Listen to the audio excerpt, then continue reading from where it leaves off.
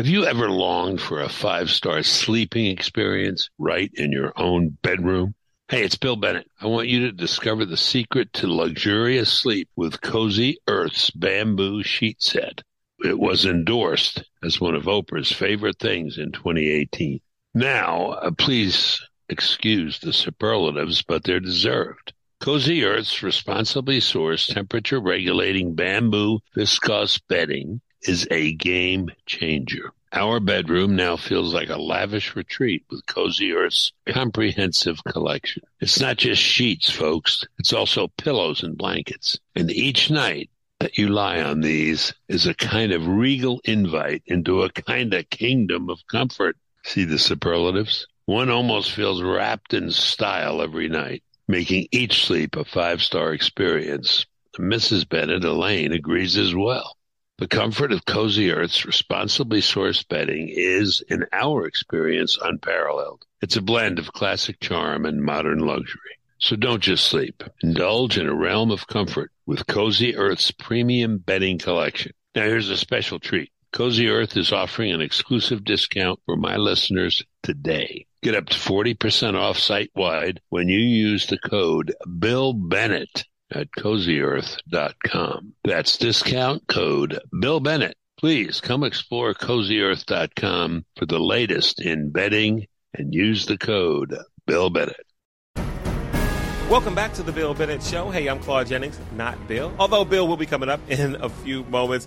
So on today's show, Bill and I had a discussion about the Ivy League faculty. You remember last week, the faculty from the University of Pennsylvania, also from Harvard and MIT testified in front of Congress, and man, their comments, well, I will say their lack of comments regarding hate speech and threatening of Jews on their college campuses, whether that classifies as hate speech. And they didn't want to answer those questions. They dodged them, even used the term, well, hate speech or talking about getting rid of Jews and eradicating the Jews in context could be seen. It's like, whoa. What do you mean? Like, if you say, what do you mean? They're giving you the context. But anyway, Bill shared his thoughts on that. So we're going to get those comments. And then also he was on America's Newsroom this week, and he continued to share his thoughts on that. So things have developed a little bit since we recorded this. And so the president of the University of Pennsylvania had resigned since we recorded this show. So we don't mention that here, but Bill does mention that on his Fox hit on an America's Newsroom. So we're going to do Bill's thoughts on this whole situation. Then we'll take a quick break, and then we'll come back with Bill on America's Newsroom to wrap things up. You're listening to The Bill Bennett Show. All right, folks, what you're about to hear is a testimony of 3 university presidents, MIT, University of Pennsylvania, and Harvard. The congressional hearing had several people speaking, but the main interrogator here was Congresswoman Elise Stefanik, who represents a rural part of New York, is herself, interestingly, a graduate of Harvard. So you will see in what follows how these 3 presidents are trying to dodge the question. Here we go. Dr. Kornbluth, at MIT, does calling for the genocide of Jews violate MIT's code of conduct or rules regarding bullying and harassment? Yes or no? If targeted at individuals, not making public statements. Yes or no? Calling for the genocide of Jews does not constitute bullying and harassment? I have not heard calling for the genocide for Jews on our campus. But you've heard chants for intifada. I've heard chants, which can be anti-Semitic depending on the context, when calling for the elimination of the Jewish people. So those would not be according to the MIT's code of conduct or rules? That would be investigated as harassment if pervasive and severe. Ms. McGill, at Penn, does calling for the genocide of Jews violate Penn's rules or code of conduct? Yes or no? If the speech turns into conduct, it can be harassment, yes. I am asking specifically calling for the genocide of Jews. Does that constitute bullying or harassment? If it is directed and severe or pervasive, it is harassment. So the answer is yes. It is a context-dependent decision, Congresswoman. It's a context-dependent decision. That's your testimony today. Calling for the genocide of Jews is depending upon the context. That is not bullying or harassment. This is the easiest question to answer yes, Ms. McGill. So is your testimony that you will not answer yes? If the yes speech or no? If the speech becomes conduct, it can be harassment. Yes. Conduct meaning committing the act of genocide? The speech is not harassment? This is unacceptable, Ms. McGill. I'm going to give you one more opportunity for the world to see your answer.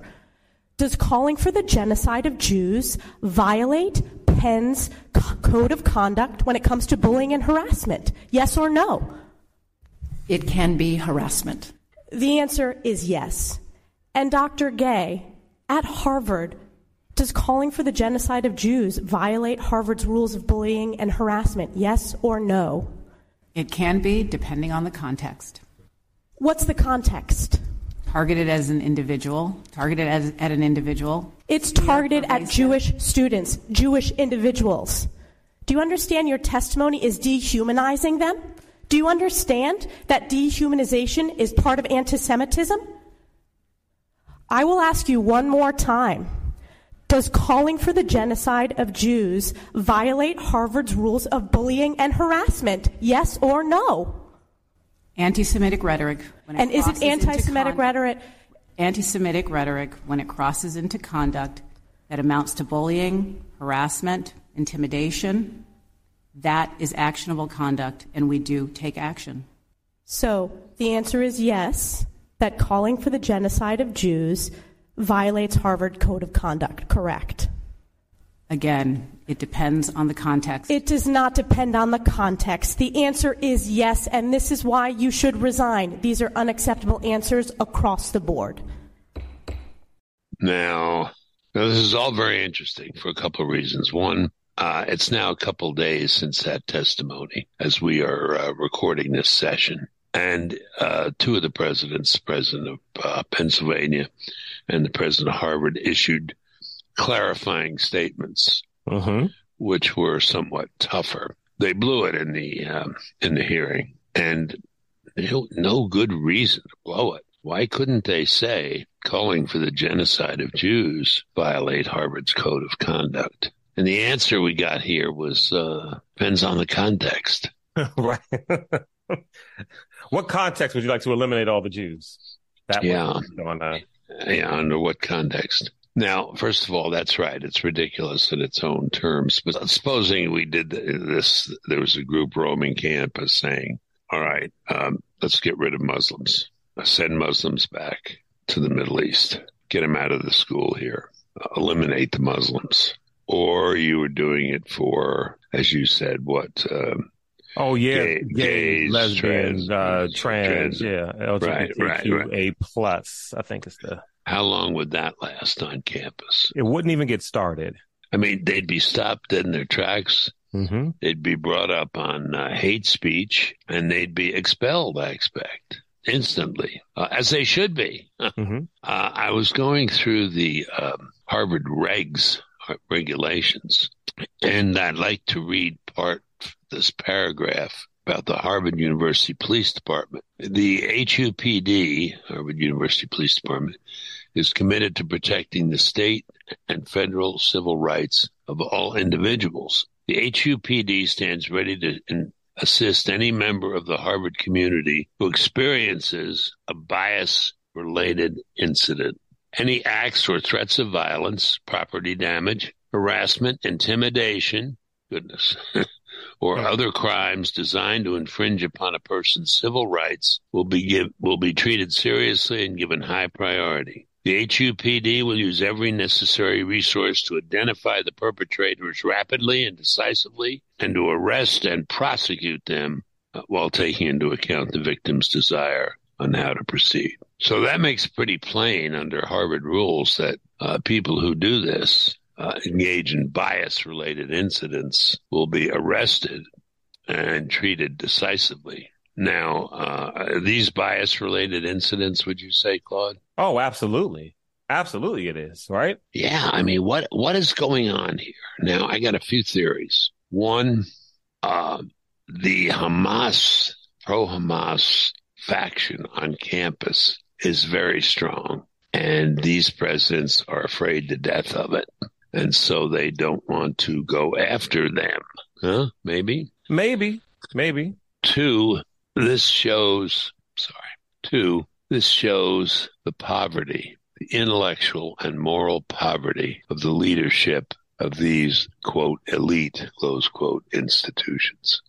That's closer. I think that's closer. Three, is this the moment America's been waiting for? Shame of the universities. This is a great moment of shaming, self-shaming the universities. Now, let me tell you, the rot that has taken hold in higher ed is partly responsible for the rot throughout our educational system.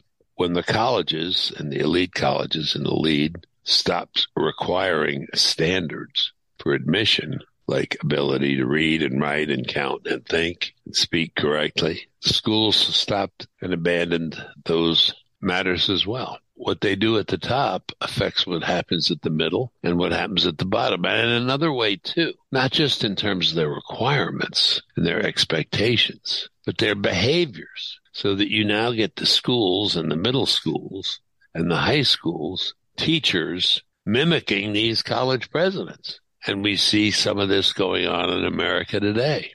We see some anti-Semitic stuff going on in the schools. Not just the colleges, but in the schools. And people are at a loss as to what to do. If they take a side, it seems more likely they'll take the side of Hamas. What the H is going on here? Really, what the hell is going on here? Claude, how do you talk about it? What do you say? Well, one of the things that stood out to me was when you hear these ladies, being asked this question, it's the painstakingly way that they dodged answer. Like there was so much care in trying to craft an answer to not answer the question. When honestly, I mean, you talk about how the LGBTQA plus community is so protected on universities and other groups that if you were to see a transgender woman and accidentally call, quote unquote, her sir, that there's clarity about what would happen with you and how you're wrong and you're transphobic. It's not, there's no nuance to the language regarding what you are, but so much nuance in this and with this. And then even with this, well, it depends on the context. It's amazing that there's context with this and it depends on the situation. But in other situations, there is no context. It doesn't depend. Yeah. And I think I may have mentioned this on shows previously. The universities love to find a group that whether it's real or imagined or whether it's just drummed up, that's oppressed. And it's always America, Western civilization. That's what's oppressing everybody. And Israel is under that banner of the oppressor. And so it doesn't matter that there was a music festival and women were raped repeatedly and children killed and there was this big ambush. That doesn't matter. What matters is that Israel is oppressing the people in Gaza and they shouldn't be attacking Hamas. No matter what the truth of the situation is, it's perceived or at least pitched that way. And that's what they do. And now these, higher ups in the universities, they created this. And what's interesting to me is that it's funny how the correction is not as loud as the first ridiculous statements. It's easy to say something and try to walk that line to not offend, the people that you're trying not to offend, but then go back and kind of quietly issue a clarification. The clarification needs to be just as loud as the offense, I think. But they would never do that. I mean, what other context could you give when it comes to the LGBT plus stuff? If there's someone who looks like a man but is dressing like a woman, and I refer to that as a man because it's obvious, that's context. Look at him or her. And so when I use a pronoun, because I don't know what to call you, there's no context given. But here, there's a crop of context. It's just the way that they just so carefully tried to craft everything that really rubbed me the wrong way as well. Yeah, why couldn't they look a blatant horror in the face and call it such? And by the way, it was right in front of them. Why couldn't they call it such? And it makes everything else that they, stand for, these liberal higher ups at the universities. It makes the argument for almost anything else they stand for. A simple answer would be, yes, we are against any kind of speech that talks about wiping Jews off the face of the earth, the same way we're against any speech that does that for LGBTQA+ or for Muslims and all the other protected people the people they try to protect. Like, it just include them in it. I thought it was about inclusion. Like, we are against that for any group of people. It doesn't matter who it is. We're against that type of speech. It's hate speech. But to craft this nuanced language that doesn't answer the question, it clearly shows that it has. And I'm not even sure if these ladies even believe that stuff. I think they're just saying it because they almost have to. How are they going to go back to their universities in peace without a protest in front of their office if they say something as controversial as, I don't think we should allow people to chant, to have these chants of eradicating Jews off the earth? Oh, that's too controversial. They couldn't go back to the school with that. And so they've got to do this nuanced stuff and then issue an apology. Yeah. Very, very odd, very strange. Now, let me give you a thought experiment, Claude, okay? Mm-hmm. You're a parent who's been saving your money, and you've employed other relatives to save their money because you've got a very bright child who scores very well and has very high ambitions and wants to go to Harvard. Mm-hmm. He applies for early admission. The early admission letter came last week, and lo and behold, he has got early admission to Harvard. Check that out. And then you just heard this whole thing on this podcast. You watched this thing on television. What do you do? If your ticket's been punched and you're going to be welcomed into that club, do you as an American parent still send them? That's a great question. I mean, if you do still send them, I think you have to sit them down. You have to talk to them. You've got to let them, you've got to see where their mind is. You've got to show them this stuff. I think you've got to talk to them, or you take your dollars elsewhere. And there are plenty of other alternatives that you can, send, where you can send your child. But I think you have to have a discussion. But what was a slam dunk before is not a slam dunk now. I'm not sure if anyone's happy now. Well, let me paraphrase. Outside of individuals who line up with this liberal elitist university mindset, I don't think there's anyone that's super excited to send their kids to Ivy League schools and even the Stanfords and stuff anymore. And I wonder, when did that change? I mean, there was a time where, Democrats and liberals were the blue collar. They were the ones who, all the Republicans, so elite, the rich elite, they just want to hold you down. But now it's totally opposite, is it not? With the Democrats and these super progressive liberals, that you're uneducated and ridiculous if you think a certain way. And it's pervasive on the campus. I mean, you've talked about it. Well, with some exceptions. You've seen a few of these trustees withdraw or quit the boards, and some have withdrawn their funding. A couple of Jewish trustees withdrawn their funding. To do so.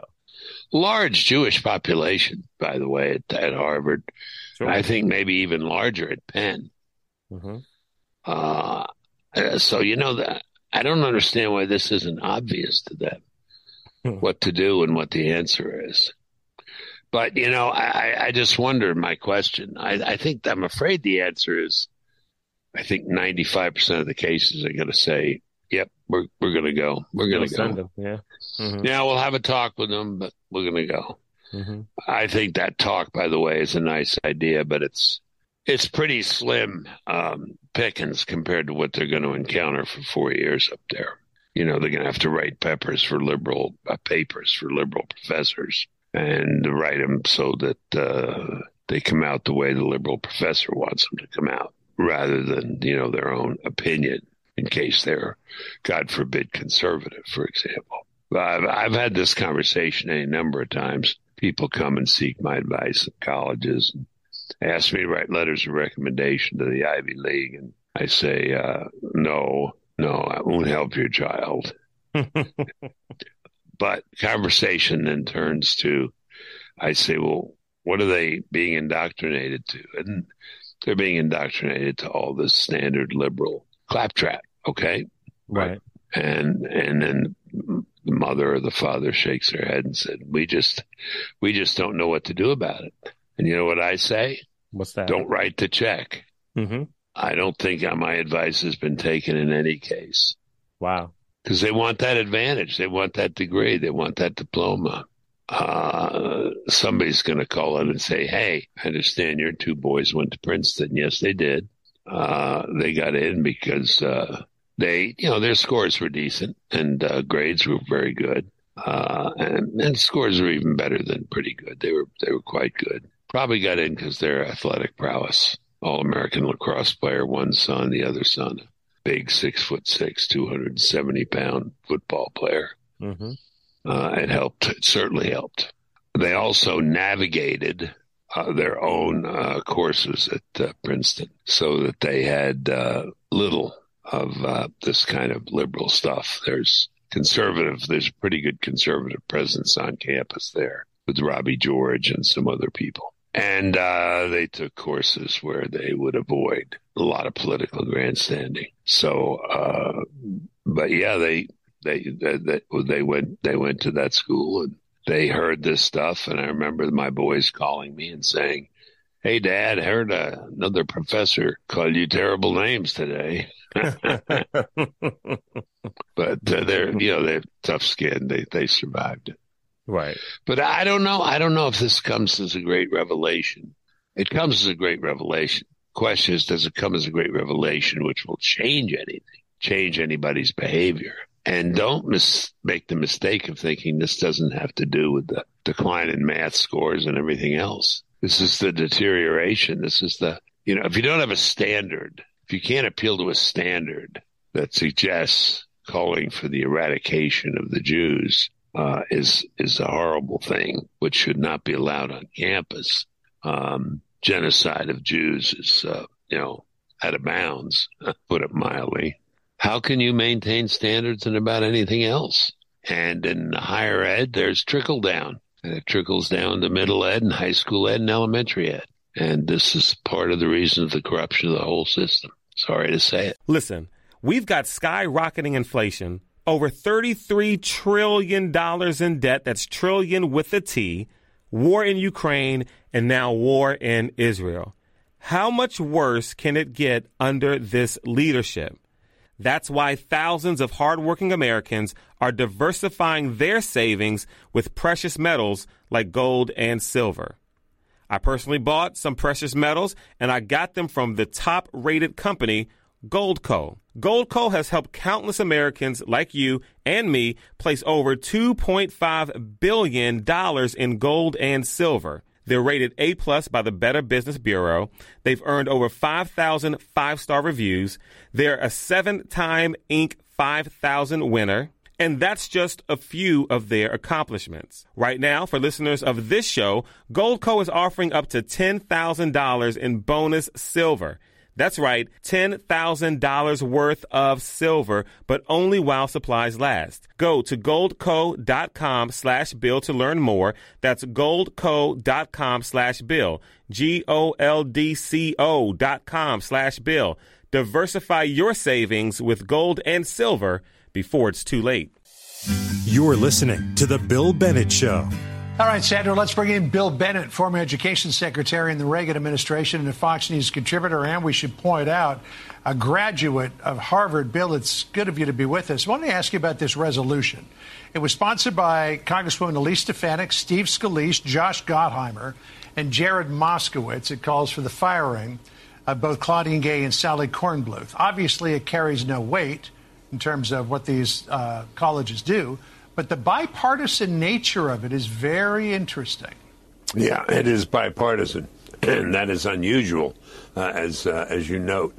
I'm not really in favor of government intruding into the affairs of these universities. However, this one touches on international politics, war, the decline of the West, civilization, various large topics. But, it should be the people at Harvard who figure this out. Now we have a majority of faculty, it appears, who are voting to keep Claudine Gay as president. Harvard used to be a very distinguished place. It's not anymore. Wow. And as an alum, that's a big statement to make. The University of Pennsylvania forced Liz McGill to resign. And I think a lot of that came after mega donor Ross Stevens said, I'm going to pull my $100 million donation to the school unless she is gone. Bill Ackman, who is a Harvard alum, is saying similar things, though I don't think he's threatening to pull $100 million. I don't think he's got that in it.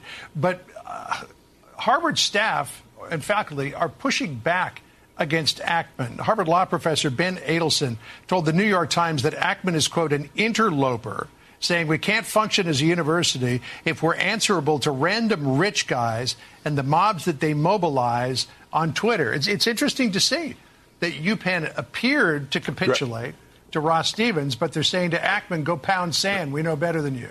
Graduates are not interlopers. They're the heart and soul of the university, along with the faculty, which has disgraced itself.